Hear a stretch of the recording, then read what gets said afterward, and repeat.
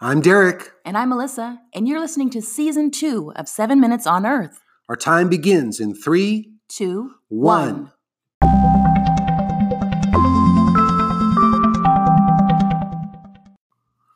Melissa, I'm so excited about Season 2 of 7 Minutes on Earth. I am too. We've got so many topics that we're going to try to cover and talk about this season. Yeah, absolutely. We've got things coming up like when goals fail, politics, March Madness, scripture memory, global warming, and manners. And guns and ammo. We'll talk about some of that. We'll talk about friendships, how to start them, how to find them.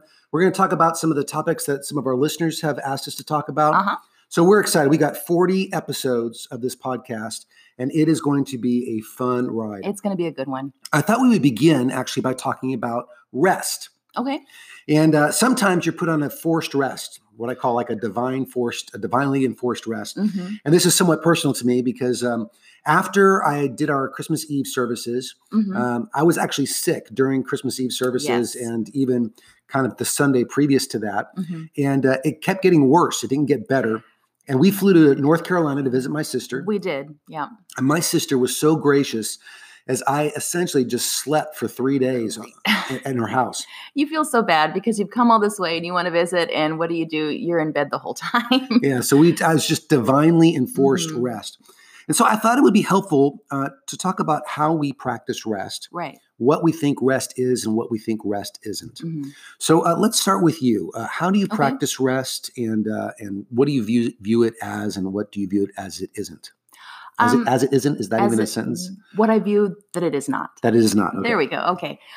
Well, for me, my take on rest really is, I'm kind of old-fashioned.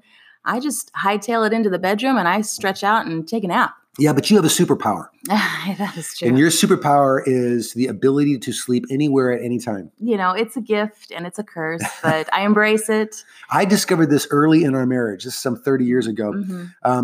We were going on a vacation. You had slept the entire night before. And we woke up in the morning. Yeah. And it wasn't an early rise or anything. And we used to like getting up really early for trips, but this was not an early rise. You got into the car, and I'm expecting us to talk during this ride.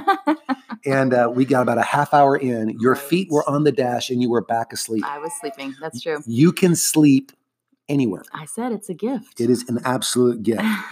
Okay, so your tactic is for rest is sleep. Is sleep. I say that in part, sleep in part, because what I do is when I go lay down, I'm not actually in there for like 3 or 4 hours. It's really maybe more of a power nap. It could be anywhere between 20 to 40 minutes. And I'm not asleep the whole time. I'm just stretching out and putting my feet up. I'm trying to kind of quiet myself a little bit. And I do, from time to time, I do doze. But I think moreover, it's important just to kind of stop what I've been doing for the morning. If I'm going to do anything during the day, it's going to get done in the morning. When it starts getting into the afternoon, it's not going to get done today. So by the time I get to my nap time, I'm using air quotes here that you can't see. It really is kind of time to shut that down. So it's a time to kind of rest and sort of turn all that off for a little bit. And you nap every day. I do, yeah. And that goes back to an old practice. When I say old, I mean, kindergartners nap. Every single day. It's funny that we want our kids to have health. Right. And they have way more energy than most of us do. And yet we think rest is important for them too. All right. Well, let's talk about what rest isn't for you. So rest isn't running errands, for instance. No. I mean, running errands might be something different out of my day, but it doesn't mean that it's restful or I'm not, being revived by it or charged by it. It's just something that is necessary and you have to do. And yeah, you have a good feeling because you're checking off your to-do list for the day, but I wouldn't say it's restful. What about vacations? Are vacations restful or not restful?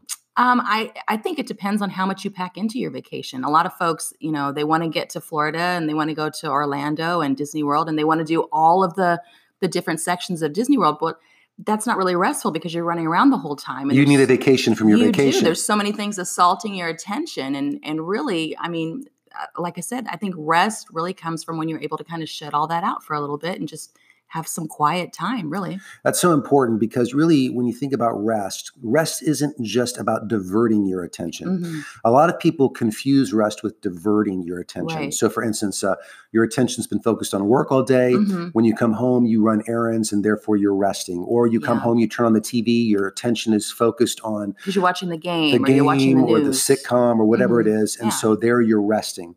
But actually, you're not really resting because your mind is your attention's just been diverted to that thing. Right. So a lot of people will run around to a lot of things that divert their attention. And by the way, having your attention diverted from thing to thing to thing can be healthy. It actually allows you to focus on any one thing in a greater way. Mm-hmm. But let's not confuse that with rest. Yeah. In fact, I can remember sitting in front of the television early on as just kind of a young married guy, and getting up and thinking, why am I still so tired? That's true. Right? Yeah. And so what is rest? Well, I don't have your superpower. I don't have the superpower of napping. In fact, for most of our marriest, I couldn't nap. If I wanted to nap, I couldn't nap. Mm-hmm. That's changing now that I'm getting a little older. But rest is allowing the mind to come back in on itself, to speak to itself. And so it's powering down enough so that your mind can actually talk to itself. Your imagination can inform itself. And so if you think about sleep, what sleep do? Sleep powers you down so that you can have enough rest that your mind can then begin to turn inwards on itself. Right. It allows you, this is not just thinking. Mm-hmm. This is allowing your mind to wander and really allow it to kind of turn in a little bit. Mm-hmm. So one example. For me, I try to exercise pretty regularly. Mm-hmm. Exercise is not rest. Right. Why? Because I'm still thinking about whatever work problem I'm thinking through. Your mind is still churning through whatever things. Life situation I have going on. My mind is still going through things. Mm-hmm. So finding the time to kind of remove myself from the rest of that and allow my mind to wander and drift and get a little creative and to think and just to kind of wander, that's an important form of rest. Mm-hmm. It's interesting that in Scripture actually commands rest. Mm-hmm. And it says, you keep the Sabbath holy. Right. That means you set it aside for God. But it's also the whole idea of God rested. Mm-hmm. That's a phenomenal concept. God himself rested. Right. For people who don't like rest, like you've got a bigger issue because God rested. Right. And if God, who's all powerful and omniscient and all present, if God rested, then that says something about the importance of rest in your routine. So be thinking about how to bake rest in intentionally in this new year. Right.